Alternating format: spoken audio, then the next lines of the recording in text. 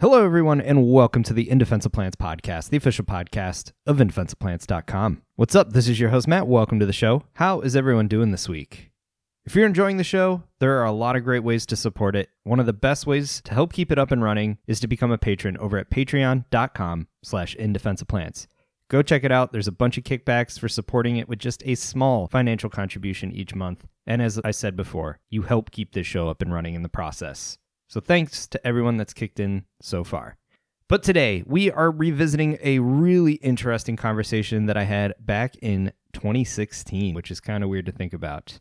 But this episode is all about litter trapping plants. Yes, there are plants out there that actually purposefully trap litter from the canopy and use it. I don't want to spoil why or what they're doing or how they do it. There's a lot of different strategies out there, but joining us to talk about this was Dr. Scott Zona. You've heard him on the podcast before, but I believe this was his first appearance. So why make you wait any longer? Dr. Zona is a great orator of science, and this topic is near and dear to his heart, so let's just jump right into it. Without further ado, here's my conversation with Dr. Scott Zona. I hope you enjoy.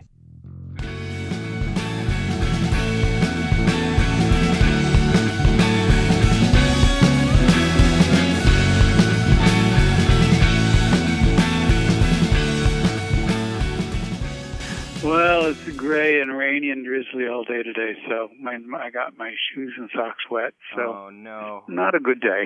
Well, what's the temperature? It's probably like 75 degrees out there. Okay. Do you think you can make it? I get no sympathy from you, huh? No, I'm just jesting. I'm just stuck here in East Central Illinois, looking at low wind chill. Yeah, not good. Yeah. So what about Very you? Good. Who is Dr. Scott Zona? Oh gosh, I don't know. I know I probably am most known for my work with palms. I've been working with palms for most of my career, and I'm involved in the International Palm Society. I'm the co-editor of their quarterly peer-reviewed journal. So pretty involved in the palm world. Very cool. What's your focus mainly? Is that taxonomy or ecology? Yeah, taxonomy, anatomy, a little bit of ecology, but I'm certainly not an ecologist, but mostly taxonomy, morphology, anatomy. All right. What brought you to palms specifically? Well, growing up in South Florida, I'm kind of surrounded by them down here. Actually, I can pinpoint it to one event. I was interested in orchids when I was a kid and grew orchids. And of course, again, we grow orchids outside here, so I didn't need a greenhouse or anything. And a friend of mine who was also an orchid grower gave me a little seedling palm that he had bought at a Palm Society sale. And this little seedling palm had a name on it, and I looked and went to the library to find information. This, of course, was way before Google. Went to the library to find information on it, and there was one book on palms, on kind of rare palms at that time, that was available. Mm-hmm. It was called Palms of the World, and it mentions this palm specifically by name, and it had been collected in the wild by David Fairchild, for whom Fairchild Tropical Garden here in Miami is named. And I had grown up reading Fairchild's books and going to the garden and whatnot. And so I kind of focused on that connection. I was really interested in about that palm and could find nothing else about it because, other than the original description, which was in a German journal that I didn't have access to and couldn't read even if I had. Yeah. So it was, so that kind of sparked my interest. And then when I got into graduate school, I sat down with my advisor. This was getting my master's degree, and we talked about some plant groups that I could work with, and palms came up, and we settled on a project that I did, and then continued on doing that, working with that same genus for my PhD, doing a taxonomic revision. And then years later, I did a taxonomic revision of that genus, of that little seedling palm that I got when I was a kid. Wow. So kind of came full circle. That's incredible. And had the opportunity in New Guinea to see it growing in the wild and collect it. And so it was one of those sort of things that had been in the back of my mind for decades, and to be able to finally accomplish it was a good feeling. Yeah, that must have felt really special. Yeah. Let's back up a little bit, because palms are interesting. I mean, I can't think of another tree that is more iconic and easily recognized than a palm tree. But, you said palms of the world. That's quite a diverse and open-ended category there. So what is special about palms? Are they actual trees? Oh, well, gosh, interesting questions. Okay. Yeah, we'll back up just a little bit. Palms are a natural family of plants, so they are probably pretty easy to recognize. Although in Great Britain they call things palms that are actually dracaenas, and people call palms that are actually cycads. So common names get a little off course, but most of the time, most people kind of know a palm when they see one. And they might think of coconut palms or parlor palms or fan palms, things like that most people know or have seen on TV or whatever. But there are a group of plants, around 2,500 species. I'm trying to think what's the latest count of genera in the palm family. I think it's around how many genera? Yikes. I want to say 250 genera, but I'm not. No, that seems too much.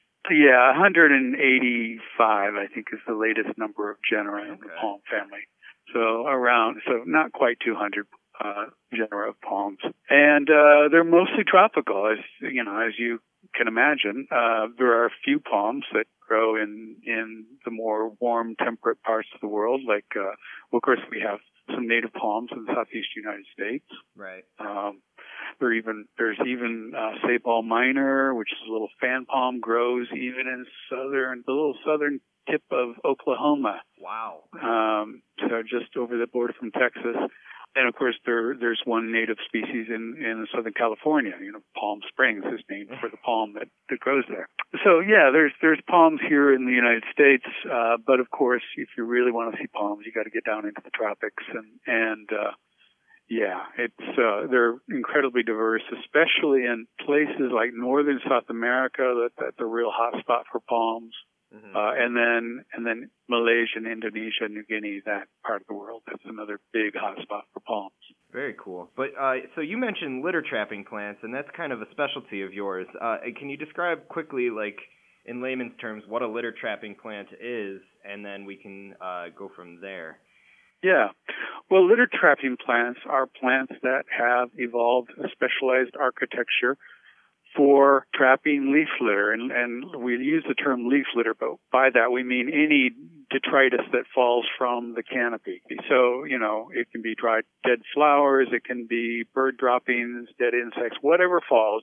These plants trap that litter as it falls and basically form their own little compost pile, kind of like a little private compost pile. Wow. And that litter then, as it decays and the nutrients are released from it, the plants can take those nutrients up and use them for their own purposes. Fascinating. Yeah. So a lot of these plants are epiphytic plants. So things like bromeliads, many of which not only trap litter but also trap water. So you get sort of this slurry of decaying vegetative matter and water, and that soupy mixture releases a lot of nutrients that the bromelia can take up. But a lot of things like a familiar houseplant is the bird's nest fern, and that is a fern that grows normally as an epiphyte up in the trees in Asian forests and has a rosette of leaves that trap litter in the center. Wow. Yeah, I think that's going to be a shock to most people. Yeah. Most people, would grow it as a houseplant, and it doesn't really trap litter when it grows in your house. Well, I guess depending on your level of housekeeping. But so these plants can survive without the litter if they get the nutrients from some other source. So in horticulture, of course, if they're in a nice pot of soil and getting fertilizer and all that, they can do fine. So that's the real adaptation here, is a way of taking a very nutrient-poor habitat and kind of saying, well, I don't need the soil. I can just capture and make my own. Right. And so for epiphytes, which don't have any roots down in the soil, that's a really important thing. I mean, epiphytes that are growing, for example, in tree bark. They can get some nutrients from rainwater that washes nutrients down the tree bark. It's called stem flow. They can get some. There might be a layer of moss and whatnot on that bark, and there's some decay and humus formed right there that they can get some nutrients out of. But these litter trappers kind of go one step further and kind of go out of their way to make or to capture litter that they can then use for their own benefits. So this is happenstance. This is a specific set of anatomy dedicated to doing just that. Yeah, and another example that might be familiar to you and listeners, especially if you're in the warm parts of the world, but even again if you're outside the tropics, are the staghorn ferns. Oh yeah. And these are ferns with two different kinds of leaves. There are the leaves that grow out from, and these again they're epiphytes, so they grow out from their host tree, and they're out there doing their photosynthesis and bearing the sporangia and doing everything that fern leaves normally do. But then there's this other sterile leaf that grows kind of slightly oppressed to the tree trunk, and litter accumulates behind that sterile leaf, between the tree trunk and that sterile leaf, and then the fern sends its roots into that area, and of course takes up the nutrients as that leaf litter decays. Wow. So those, in fact, that was one of the earliest recognized litter trappers, and these were recognized as litter trappers. It was in the very late 19th, early 20th century. Wow, so relatively recent in terms of exploring. Well, yeah. I mean, the plants, of course, had been known since the 17th century. There are illustrations from early pre-Linnaean works showing these plants and illustrating them, but nobody really understood at the time why they had two different kinds of leaves and what the sterile leaf was actually doing. And it really wasn't till the late 19th, early 20th century that it was understood what these are doing. And then, so far I've been talking about a lot of epiphytic plants, but there are terrestrial litter trappers too. In fact, a lot of palms. And in fact, that's kind of how I got into litter trapping, is because there are palms, understory palms that live in the forest, that have a single stem, as most palms do, and then a rosette of leaves there at the top of the stem, kind of typical palm fashion. But the leaves are often have a very short petiole, and the leaves are undivided. So they form a nice rosette there, and that rosette then can trap falling litter. And it's quite interesting to see it in the forest, because at first you think, oh, that poor plant, it's being buried by all these dead falling leaves and twigs and stuff. Right. And you know, most people, like if you look for a photograph of these palms, most photographers, and I'm guilty of this too, we go and we tidy up before we take the picture. Right. And it makes for a nice picture, but it's totally not telling the story of how this plant makes its living. Yeah, that's pretty wild. I would never picture a palm doing that. And I mean, I've seen the very thing you're talking about going, oh, geez, that palm has seen better days. Yeah, there are little palms like in Central America, some of the little geonomas and calyptrogine. All these are several small understory palms.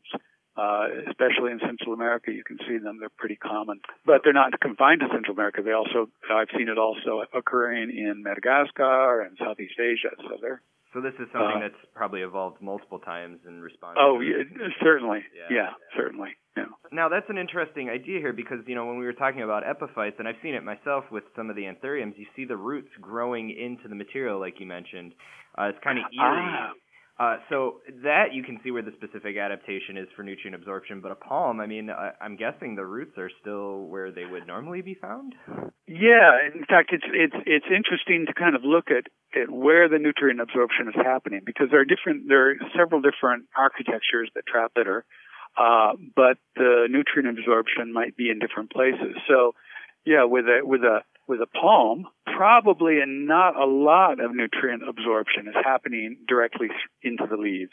Whereas in a bromeliad, it's got, especially one of the tank bromeliads that has water and nutrient sludge there in the center, it's getting most of its nutrients absorbing directly into the leaf tissue. Whereas a palm, it's probably very little is going directly into the leaf. What happens is the nutrients are released through decay, and then as the rain comes, it washes that nutrient down, and it either travels as stem flow or drips directly down into the root zone of the palm, and then the roots take it up as it would any nutrient. Wow, so it's kind of a multi-step process between acquiring and then disseminating nutrients. Yeah, and of course it depends on the what's called the brown food web, the detritivores that process that dried leaf litter. So the plant has a team of, it's not, I don't know, is there active recruitment, but something else is doing the breakdown, not the plant itself. That's right. Because, the first responders are fungi and bacteria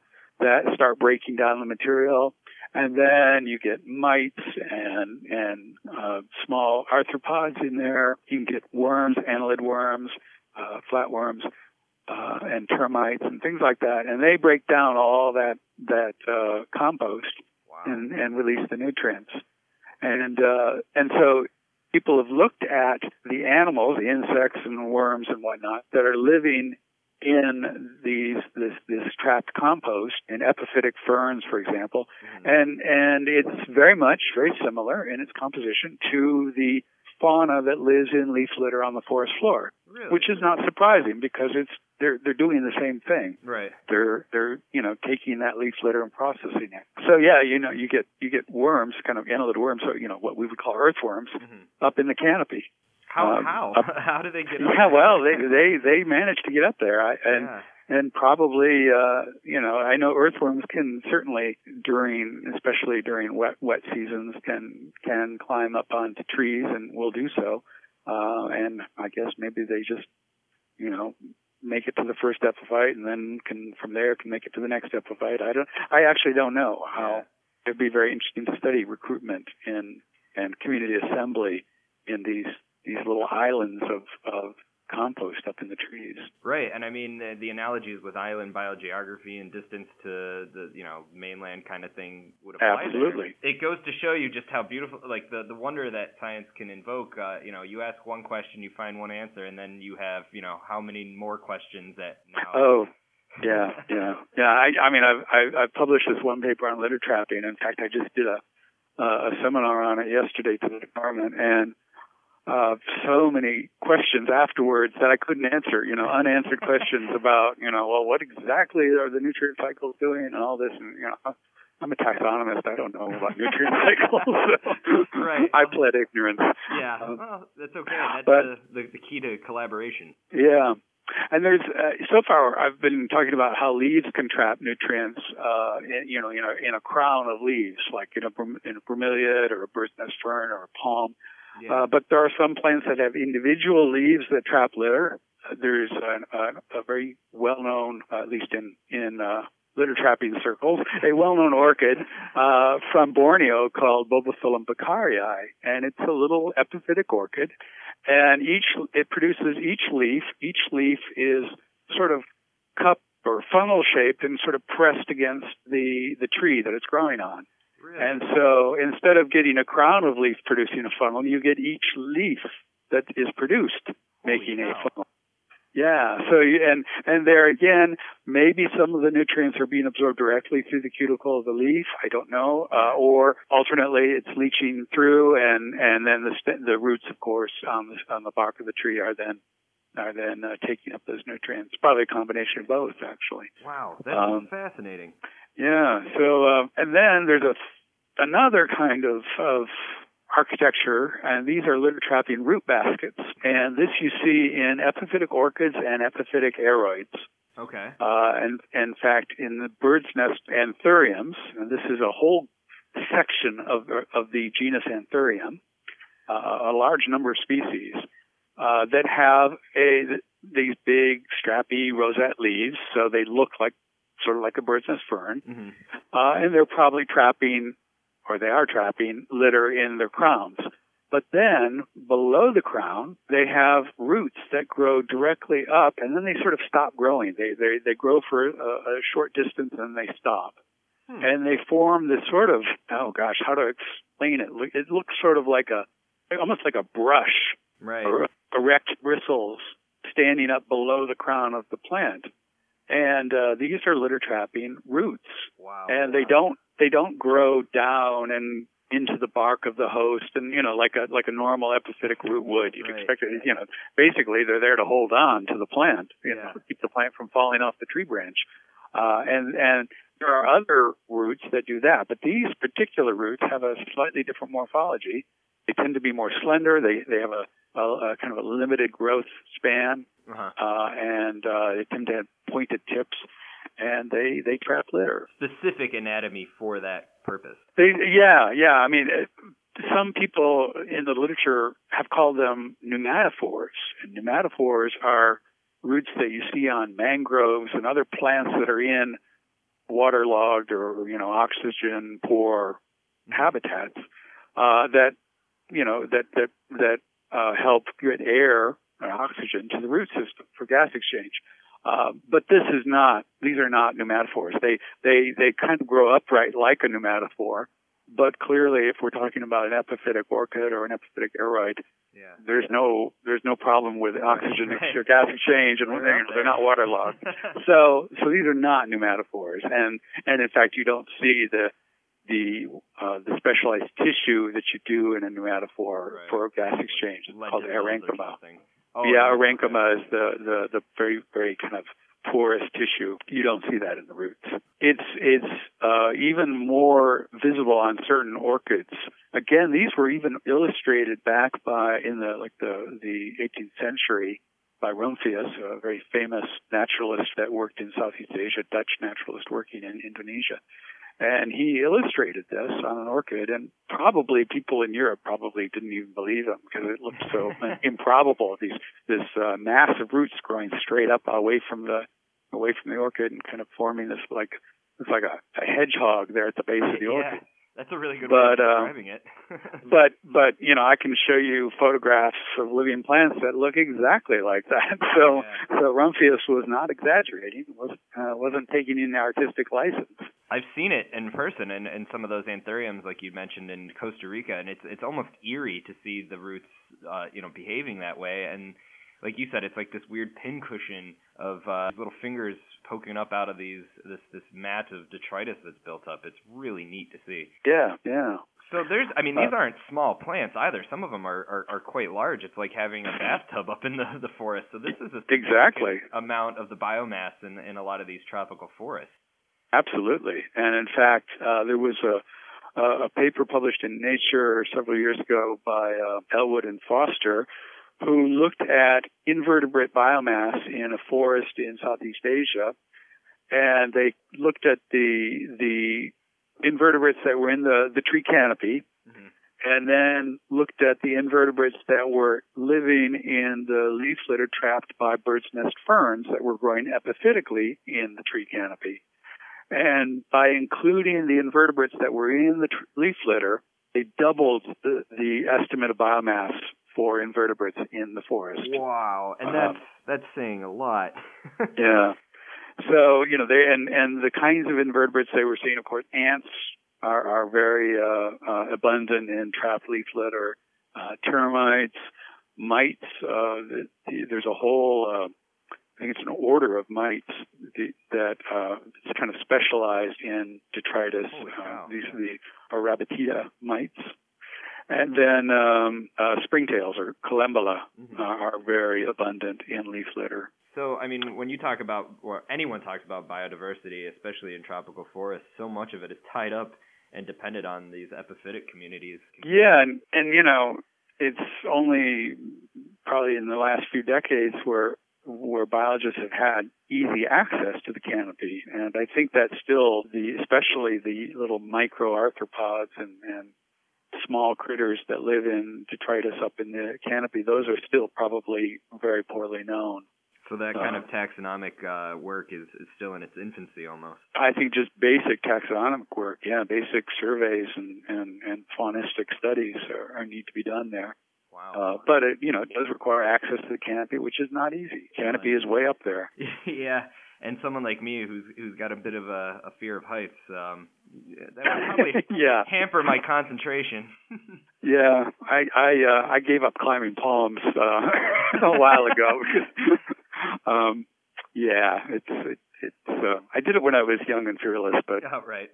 I don't do it now. Yeah, well, I think it's a whole new set of challenges to overcome in terms of field work.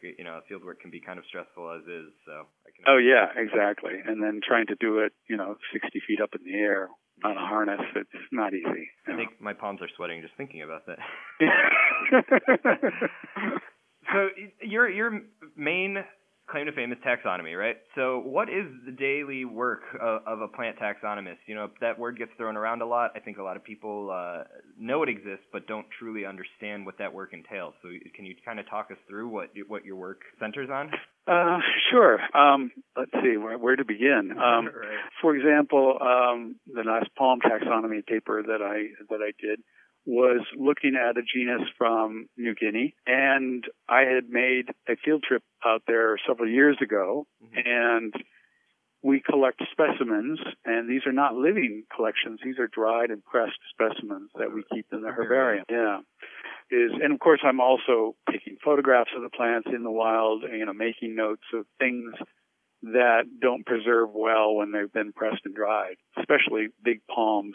Typically, it's hard to get an idea of what they look like when they're alive, just looking at a few fragments stuck on a piece of paper. Right.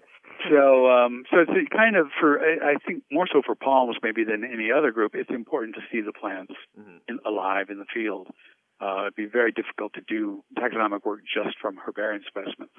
So I did the field work and then later visited several herbaria to look at their collections of this particular genus and was able to make.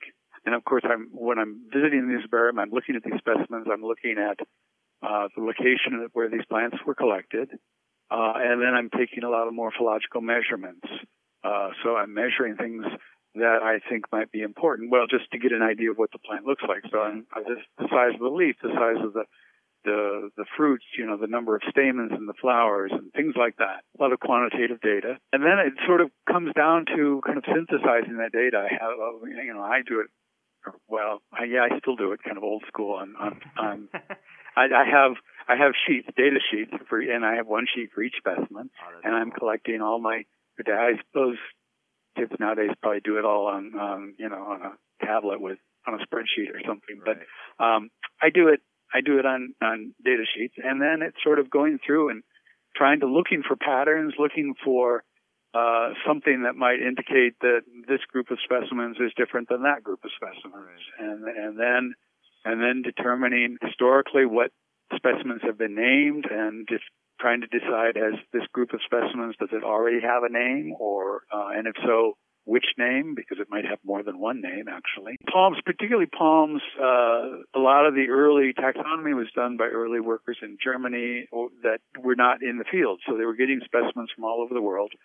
And, it's almost like every specimen was described as a new species because it looked different than, they had very few specimens to work with and didn't have a knowledge of the natural variation that would occur in any population. Right. And that too, knowing the range of what characters can possibly be. Because, look around at your fellow human beings. Could you pick one human that would represent the entire human race? No.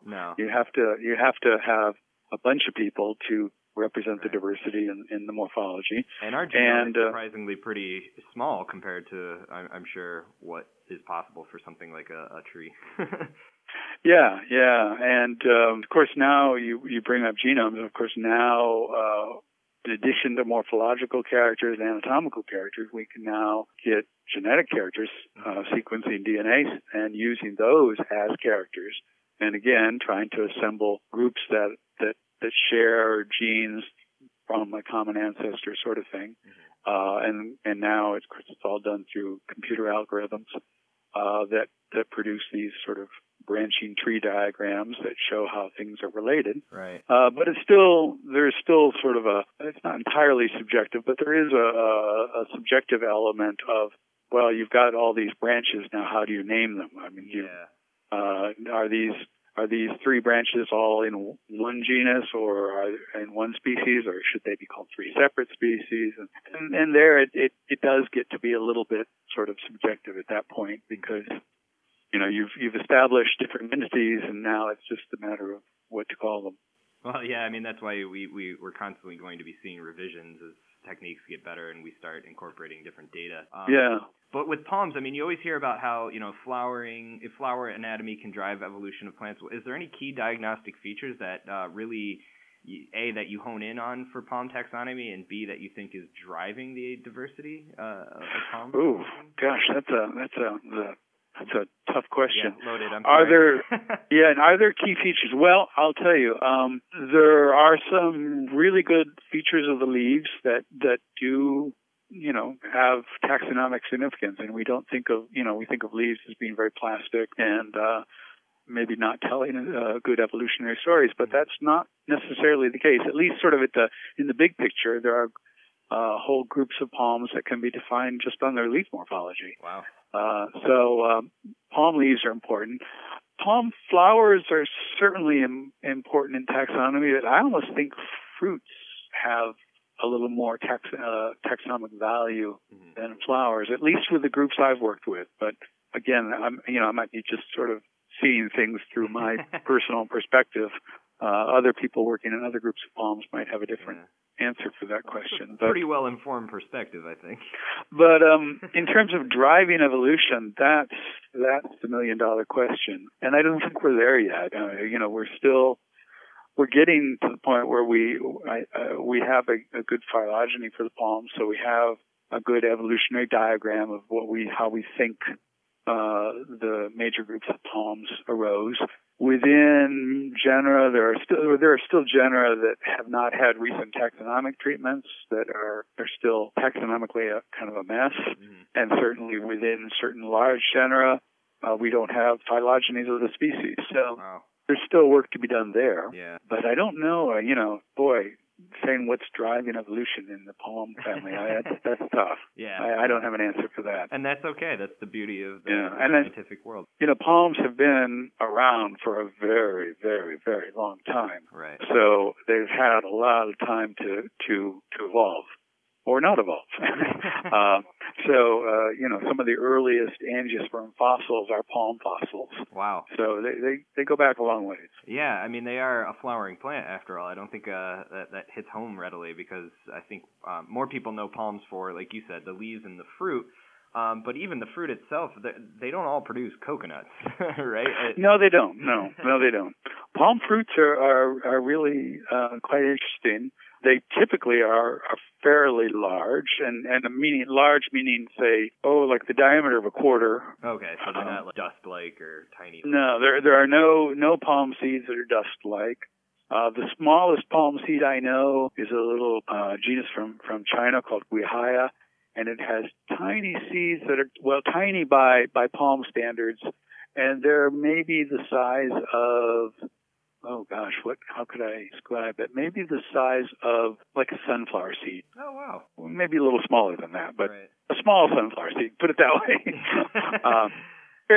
Fairly small for a palm. Yeah. And then, of course, they go up from there, and the largest seed in the plant kingdom belongs to a palm. That's true. That's the one from the Seychelles, right? Yeah, the double coconut, so-called. Yeah, wow. Got one sitting here on my desk that I'm looking at. Nice. Great paperweight. Yeah, well, actually, I don't use it for a paperweight. It's too big and clunky to move around. But, it's a good conversation starter because it sort of, has a scandalous shape. Yeah, that's why there's some plants that you just have to giggle. Yeah, but it is the largest seed in the plant kingdom, but not the largest fruit in the plant kingdom. That honor goes elsewhere. The largest fruit in the plant kingdom? I don't, actually. Oh, come on, think about it. Okay. Think of those state fairs where you get, Pumpkins, yeah. Yeah, I don't. It's weird because I for as plant-centric as I am, I still fall into that. That's a vegetable. It's not sweet enough. But a gourd is a fruit. Yeah, it is. Right. Wow. Yeah, that's cool. So you are the first person, if I may put you on the spot here, that I've ever talked to that has a species named after them. Care to elaborate? Yeah, well, you worked the Google machine pretty well there, didn't you, to figure that out? I do my homework. You do. Yeah, it was. It's a palm from New Guinea, and it was something that I was part of a team that went to New Guinea to explore, collect palms. It included workers from Kew, Royal Botanic Gardens Kew in England, and from the Indonesian University. This is the Indonesian half of the island of New Guinea. Okay. What used to be called Irian Jaya and is now called Papua, and I think it's now been split into two provinces. Oh wow. And I can't remember the names of the two provinces, but it's Papua something and Papua something else. But so it was western. It's basically the western half of the island of New Guinea, and we were there in the Indonesian half, and collecting palms. And we collected a palm, which at the time we didn't quite know what it was. We knew the genus, but we didn't know the species. And but it was a genus that needed a lot of work anyway. So we just sort of said, well, we'll let someone else worry about that. It was not the genus I was studying, so I wasn't going to pursue it. But one of the students who was with us ended up doing a revision of that genus, taxonomic revision for his PhD. And then he and John Dransfield from Kew, who was on the expedition, together they published the name of the species and named it after me. Nice. Which was a huge honor. I was really quite chuffed by that. That's awesome. It's quite the distinction to have. Yeah. Although it's a palm that no one's seen since. I mean, it's known from that one collection. Wow. But it's it's a very remote area. No one's been back, I think. So. Right. Yeah. It's a matter of accessibility, and I'm sure a lot of those areas are not the easiest to get to, which might actually be a good thing. Yeah. Yeah. Exactly. So in terms of taxonomy as a whole, I kind of see in my limited experience with academia this push more towards testing theories and ecology and like bigger picture studies and kind of a falling out for taxonomy. Do you see that pattern? And is there kind of, obviously there's still a need for that sort of science, but is there a call to action and a need for more burgeoning taxonomists? Oh, I think every few years somebody writes a editorial about the need for taxonomy, and it falls on deaf ears. In fact, it was funny that there was an article, I think it was published in Nature, about how a taxonomist, in this case it was he studied invertebrates. I think they were even annelid worms or flatworms or some sort of worm.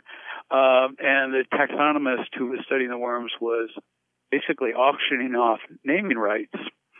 And the letter to Nature was kind of scandalized by this. This is a new low for taxonomy. And people commented on this, that, on social media, that it's easier to get a paper in Nature about taxonomic practice than it is to get an actual taxonomic paper published in Nature. Nature will, unless it's a new species of dinosaur, Nature doesn't publish taxonomic papers. And yet they'll publish an editorial about how, isn't it terrible that taxonomists are reduced to selling naming rights? And it's a question of money. Grant money for doing taxonomic work is almost non-existent. Yeah. And certainly, young faculty, new faculty hires, they're trying to get tenure, they have to bring in the big grants. They're not going to do it doing taxonomy. Yeah. So the pressure is for doing other things. Certainly the molecular phylogenetics is still going, but again, I think that money is sort of drying up unless it's a crop plant or a medicinal plant or something, that has some sort of human use. Yeah, the anthropocentric climate of our view of the plant world is kind of troubling. But yeah, I don't think auctioning off naming rights should necessarily be seen as a low. With the way funding is changing, as you mentioned, crowdsourcing is becoming a new way of making money, and if you can drum up the interest, that's something to be said for that. how it's in reality, it's no different than the fact that, 19th century naturalists would name things after their benefactors and their patrons. Certainly. It's the same principle. So I mean, it doesn't bother me that somebody would auction off naming rights. I mean, it's great. Yeah. It's like, damn, why did I think of that? Right. Well, there's always the chance, and the cool thing is someone, that donor gets that plant named after them, and you can bet they're going to be telling everyone. So it drives attention too, something that I think is sorely needed for a lot of plant communities. Yeah. Well, that's great. So if anyone wants to get a hold of you and learn a bit more about your work, how do you recommend them reaching out? Well, I just joined ResearchGate. Are you on ResearchGate? I personally am not, because I'm still trying to get theses published, but once I do, I will be on there. Well, a friend of mine who's getting his master's degree texted me the other day and he said, "Are you on ResearchGate?" And I said, "Well, no. Should I be?" And he said, "Yeah, it's like Facebook for science geeks." And I said, "Well, great. Sign me up." So I'm there, but I have an email address here at Florida International University. It's my last name and the first initial, so ZONAS @FIU.edu. Wonderful. And any parting words you'd like to say for burgeoning taxonomists out there? Oh, gosh. Follow your passion. And if you're passionate about, little invertebrates or worms or understory plants or tropical rainforest trees or palms, go for it. Wonderful. That's a great message for anyone. But thank you. I really appreciate you taking the time to come on the podcast. I'm a fan of your work, and I've definitely benefited from your Creative Commons open source picture usage. So I thank you. In Defense of Plants, great. Thank you. I'm glad somebody can use those photos. So I'll look forward to seeing my photos on your blog then. Fantastic. Yeah. Thanks again. Okay, Matt. It's been great talking to you. It's been fun talking about palms and litter trapping plants and other things. So I hope we can talk again sometime. Yeah, you're always welcome back. So next time you have something new and interesting, just let me know. Okay. Thanks a lot. All right. Have yourself a great dry afternoon. Yeah, I'm going to stay dry. Okay. Right. Bye-bye. Bye now. All right, what a fun trip down memory lane, and of course, what a fascinating world of botany. Litter trapping plants are more abundant than I ever realized, and it's definitely worth looking at some of your houseplants. Some of them might actually be litter trappers. As always, you can check the show notes for more information on these topics, as well as all of the topics that are discussed on the show. Just head on over to indefenseofplants.com. And while you're over there, look at all the different ways you can support the show. You can pick up a copy of my book, some of our customizable merch, and stickers. We also have the Patreon, as I mentioned at the beginning of the show. Speaking of which, I have a shout out to the latest producers on this podcast. A huge thank you goes out to Paul and Nick. Both of them went over to patreon.com/indefenseofplants and signed up at the producer credit level. So they're doing the max they can each and every month to give In Defense of Plants a future. So thank you again to Paul and Nick. And of course, thank you to all my patrons. I couldn't be doing this without them. But that is it for this week. I thank you all for listening. Make sure you hit that subscribe button and keep checking back in. But until next time, hang in there, stay healthy, and get outside if you can. This is your host, Matt, signing out. Adios, everyone.